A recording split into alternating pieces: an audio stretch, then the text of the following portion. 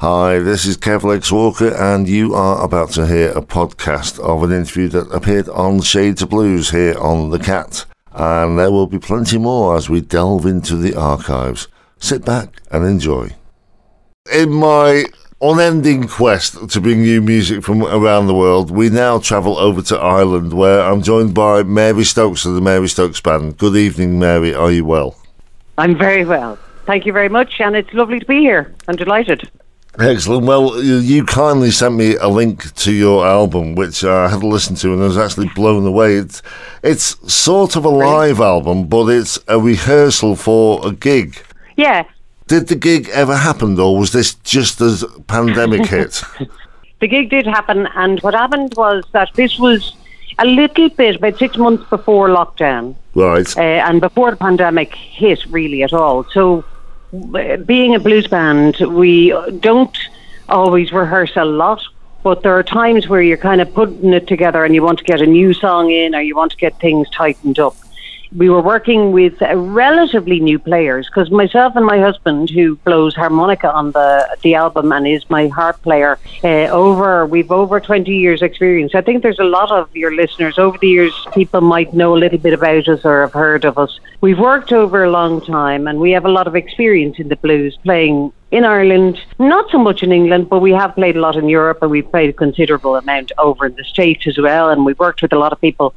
So we work with new players, or we work with a different lineup as time goes on. That always happens.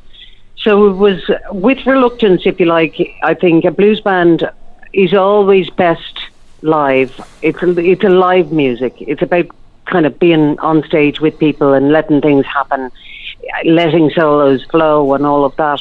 But we decided to go into the studio to get that bit of tightness, so that you have a structure, so that you can be loose once you have a structure. I think, in music. So we were doing that, and then Brian loves recording. He's very keen. I don't mind the studio, but Brian is very keen on getting stuff down. So we recorded the session, and that was that then. We went, and yes, we did the gig, and yes, we had a great gig, and it was good crack, and everything worked well, and we went on. But then COVID hit, and the whole difference between what you could do as a band and what we could expect to kind of deliver changed because of COVID. So that was when we started thinking, well, we have that session that we had recorded. So we have always recorded. I think we've got 10 albums that we had released independently over the years. Usually, like most bands, we usually sold that as merchandise at gigs. Mm-hmm. So then lockdown is a strange space. We all know that. So this was kind of why we thought, and I have to say again, I'm going to say that this is to all credit to Brian, because he was saying there's still something in that recording. And I then started listening to it again and thinking it actually did capture some energy. So sometimes you're really lucky. It's a bit like, you know, the way sometimes you get a good photograph just by accident. Yeah. This was capturing some energy. And this is the thing that often in the blues, the reason why the Chess recordings all those years ago are so remarkable is because they were a band playing in a room. And it wasn't kind of layering down the drums and putting in, you know, it was basically kind of capturing a sound that was live. So there was that feeling we had about that recording. Yeah. Even though we've loads of other recordings. So that seemed to have something. And then it was sort of a decision that we made. Look, this has a quality, actually. So other people decided to do streaming gigs, or to do, try and do distant gigs, distantly populated gigs and all of that kind of thing. And this is our response to the lockdown situation.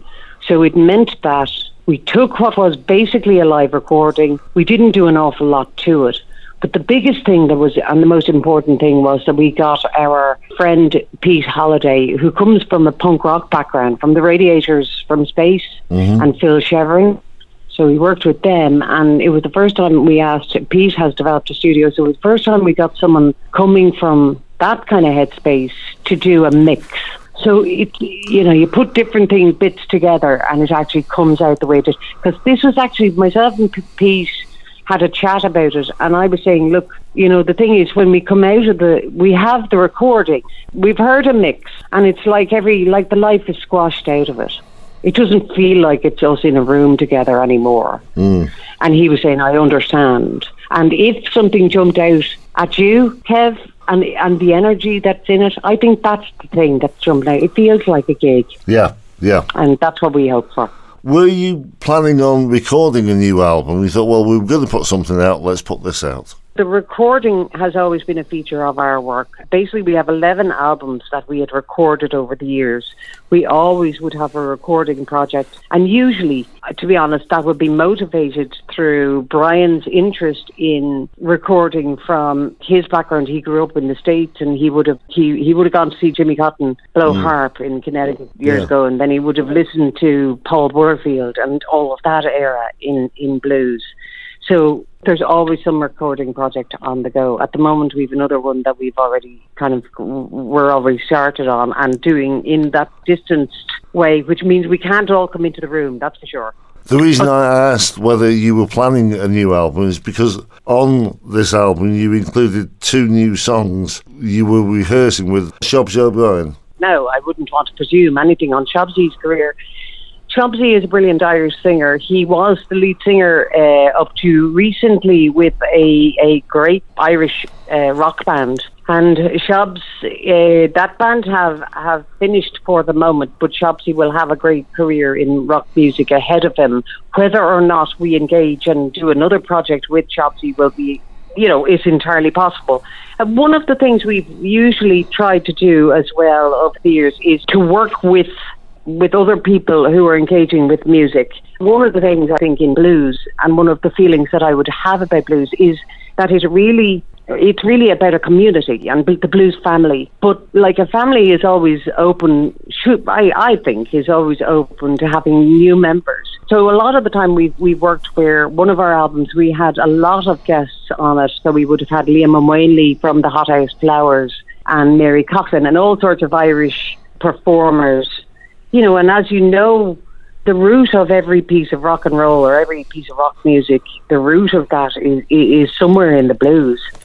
Yeah. So that's where those partnerships are going. But that wasn't particularly a taster. That was of something to come. That was much more about what we would do at a live gig. So Shabsy would have guested with us at a couple of our big shows, at a couple of the festivals based in Dublin. Whelan's have a Blues and Roots festival, or have had, and Shabsy would have come along and joined us singing on that. So that's where those experiments come from. You say you've been going for 20 years now, 20 years experience, and you played all over the place.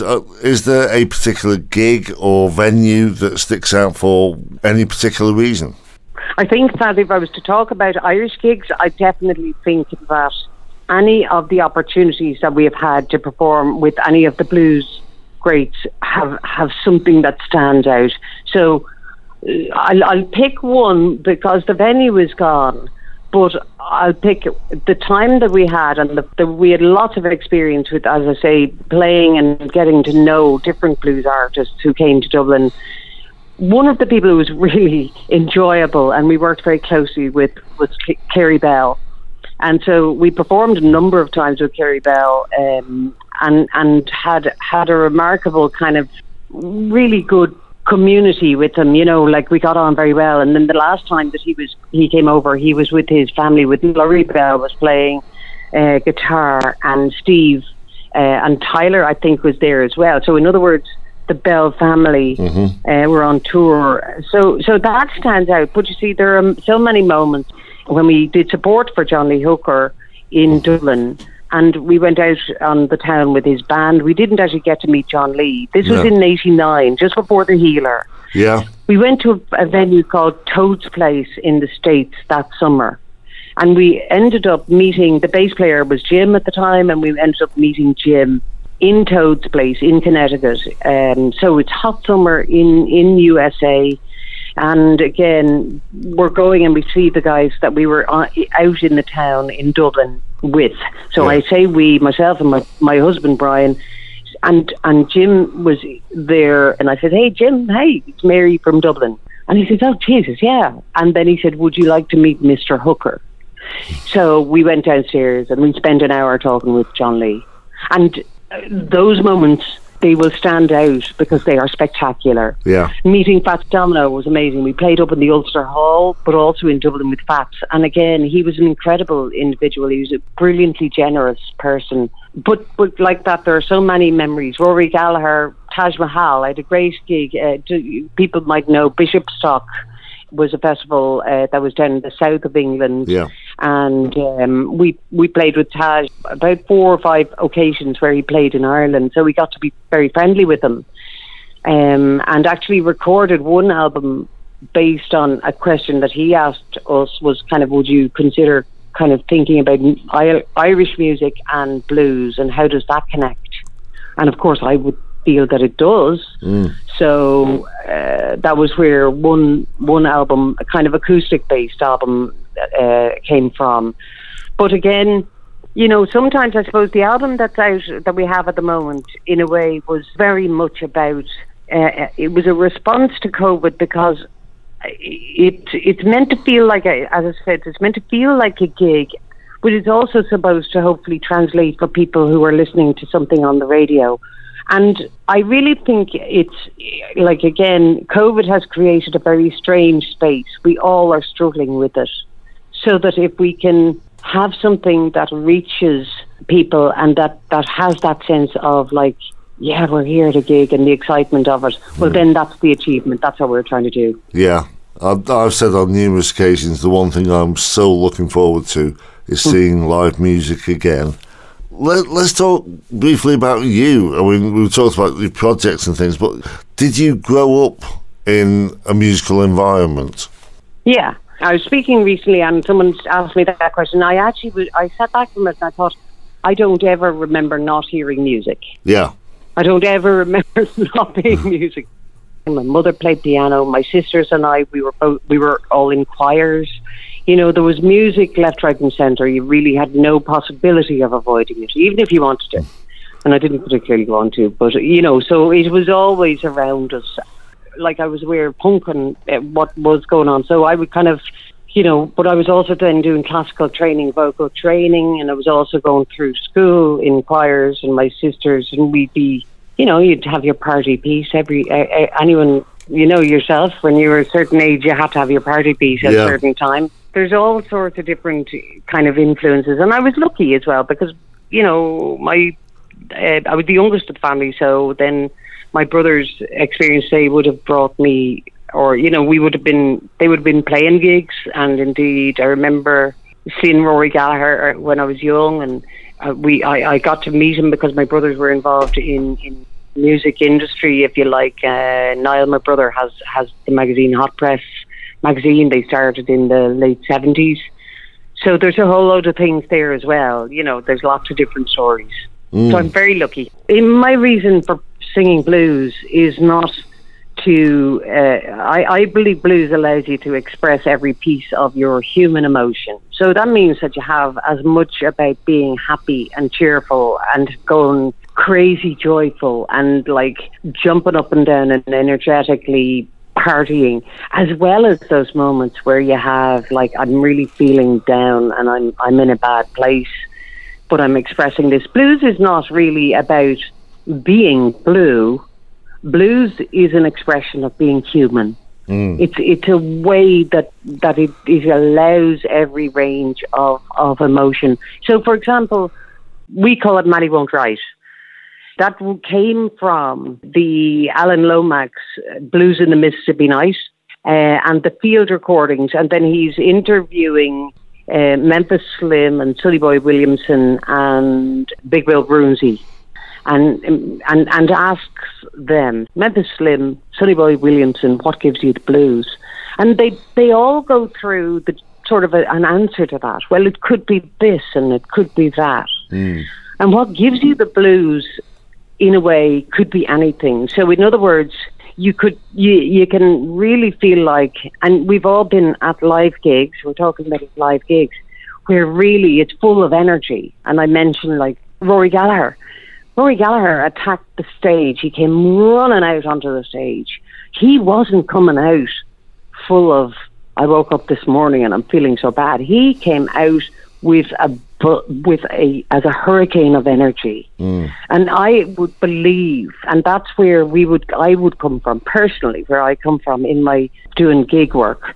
I would come out full of energy. And I believe that you can have anger, you can have delight, you can have sadness and grief and joy. All of it can be expressed. I actually get very cross if I think people think blues is just something that's kind of vaguely miserable. I'm kind of like, no, you don't know what you're talking about. And we've also had loads of people at gigs saying, oh, that's blues. Yeah. Oh, I see. Okay, I like that. Yeah. You know? There's been occasions on the show where I've played something and I've said the purist might say, that's not blues. Listen to the chord structure. Sure. It is blues. And sure. The show is called Shades of Blues because I play all kinds of blues, whether it be bluegrass, New Orleans, acoustic blues, rock blues. It covers such a wide variety. And I mean, again, you see, you like what the stuff again that we're kind of looking at now would be, or you look at country blues, for example. Just even break it down into like there's a huge difference as well between. Like, okay, something comes from a particular source. We have the Chicago style blues. Everyone knows and kind of understands. My band and our performance, because we use, for example, because we usually have harmonica, that dictates a type of approach. So it's going to come from sort of a Chicago bass, and we will often have a guitar bass or guitar bass, drums, harmonica, and piano. That'll usually. So that's a Chicago kind of. It's a bit like kind of, why would we put a limit on what we have, and just enjoy the differences in it and say, well, yeah, that's going from a different place. Yeah. And we don't have to worry too much about that. I think for me, that's the way it works. Yeah. If you are in America and you're travelling around, you've got your Mississippi Delta blues. If you go down to New Orleans, you've got your honky tonk and Zydeco Cajun. You've got your Texas blues. Yeah. You've got your West Coast blues. It's just, I could go on for hours about this. Anyhow, the album is out as we speak. You say you've got other projects in the pipeline. Do we have a timeline for those? Well, we're hoping to have a single. We've one project that we're hoping to have out and to make available fairly soon, as in within the next couple of months. I mean, we have the guts of a piece worked out. I won't get into it too much. I can tell you about that at a later stage. So we have kind of one project in a couple of months, and then hopefully working up. And we would hope to have another release within the year. I mean, that might be kind of things are very difficult, if you like, in terms of trying to get into the studio. You have to come in one at a time, or at most two. Like myself and Brian, we're going to go into the studio on Friday, but that's because we're in a pod and we're going into a studio where the guy works in healthcare as well. So he actually has been inoculated. So in other words, we can make that work, but it's about that. So we have to take it step by step. But we're definitely working on new stuff. We've got a number of new projects, and we will be within, let's say, I'm going to ask, we'll say, a couple of months we'll have something new out for people, and then we'll see where we go from there. Yeah. The biggest problem for everyone, and the sad and the difficult thing, is that the plans that we might have made, now you look at every plan and you think, well, I'm hoping. Yeah, because like I say, one of your passions is performing live, and realistically we're looking at possibly 9 months before that can happen, on the basis where you can have a venue with people. Outdoor gigs possibly, but actually performing in a bar or somewhere like that, you're looking maybe end of the year or into next year. One of the really difficult things for, I think, actually all musicians, but in particular maybe I feel that blues needs an audience, and it needs an audience kind of that are up close and personal, if you like. It doesn't. I think that one of the challenges is where socially distant gigs don't allow, and I'm going to say that it's sort of there's a physics involved. There's actually energy that is generated from the audience and the band working together. You know, it isn't like you can separate it out and put a screen between and everything's fine and it's just play. I'm not saying that anything is. I just think that with blues in particular, blues is about being human. Yeah. It's about being human and being with people. I thank you for taking the time out to do this. We've had problems along the way, but we got there in the end. I think it's great. Thank you very much for your time. I'm delighted. And you know, it's a difficult thing to do as well. I wish you every good fortune, and all of the listeners. I hope everyone keep your faith. The blues will come back. The blues is a very resilient music as well. Don't forget that. Yes. And we look forward to your future projects, and do keep in touch. I will indeed. Thanks very much, Kev. Not a problem. Good talking to you. And I hope you enjoyed that little interview there, and there will be more as we record more for the show, and we are going to delve into the archives and pull some of the old ones out as well. So, plenty more to come, and of course, if you want to hear the whole show, there is always Listen Again. I'll see you next time. Take care.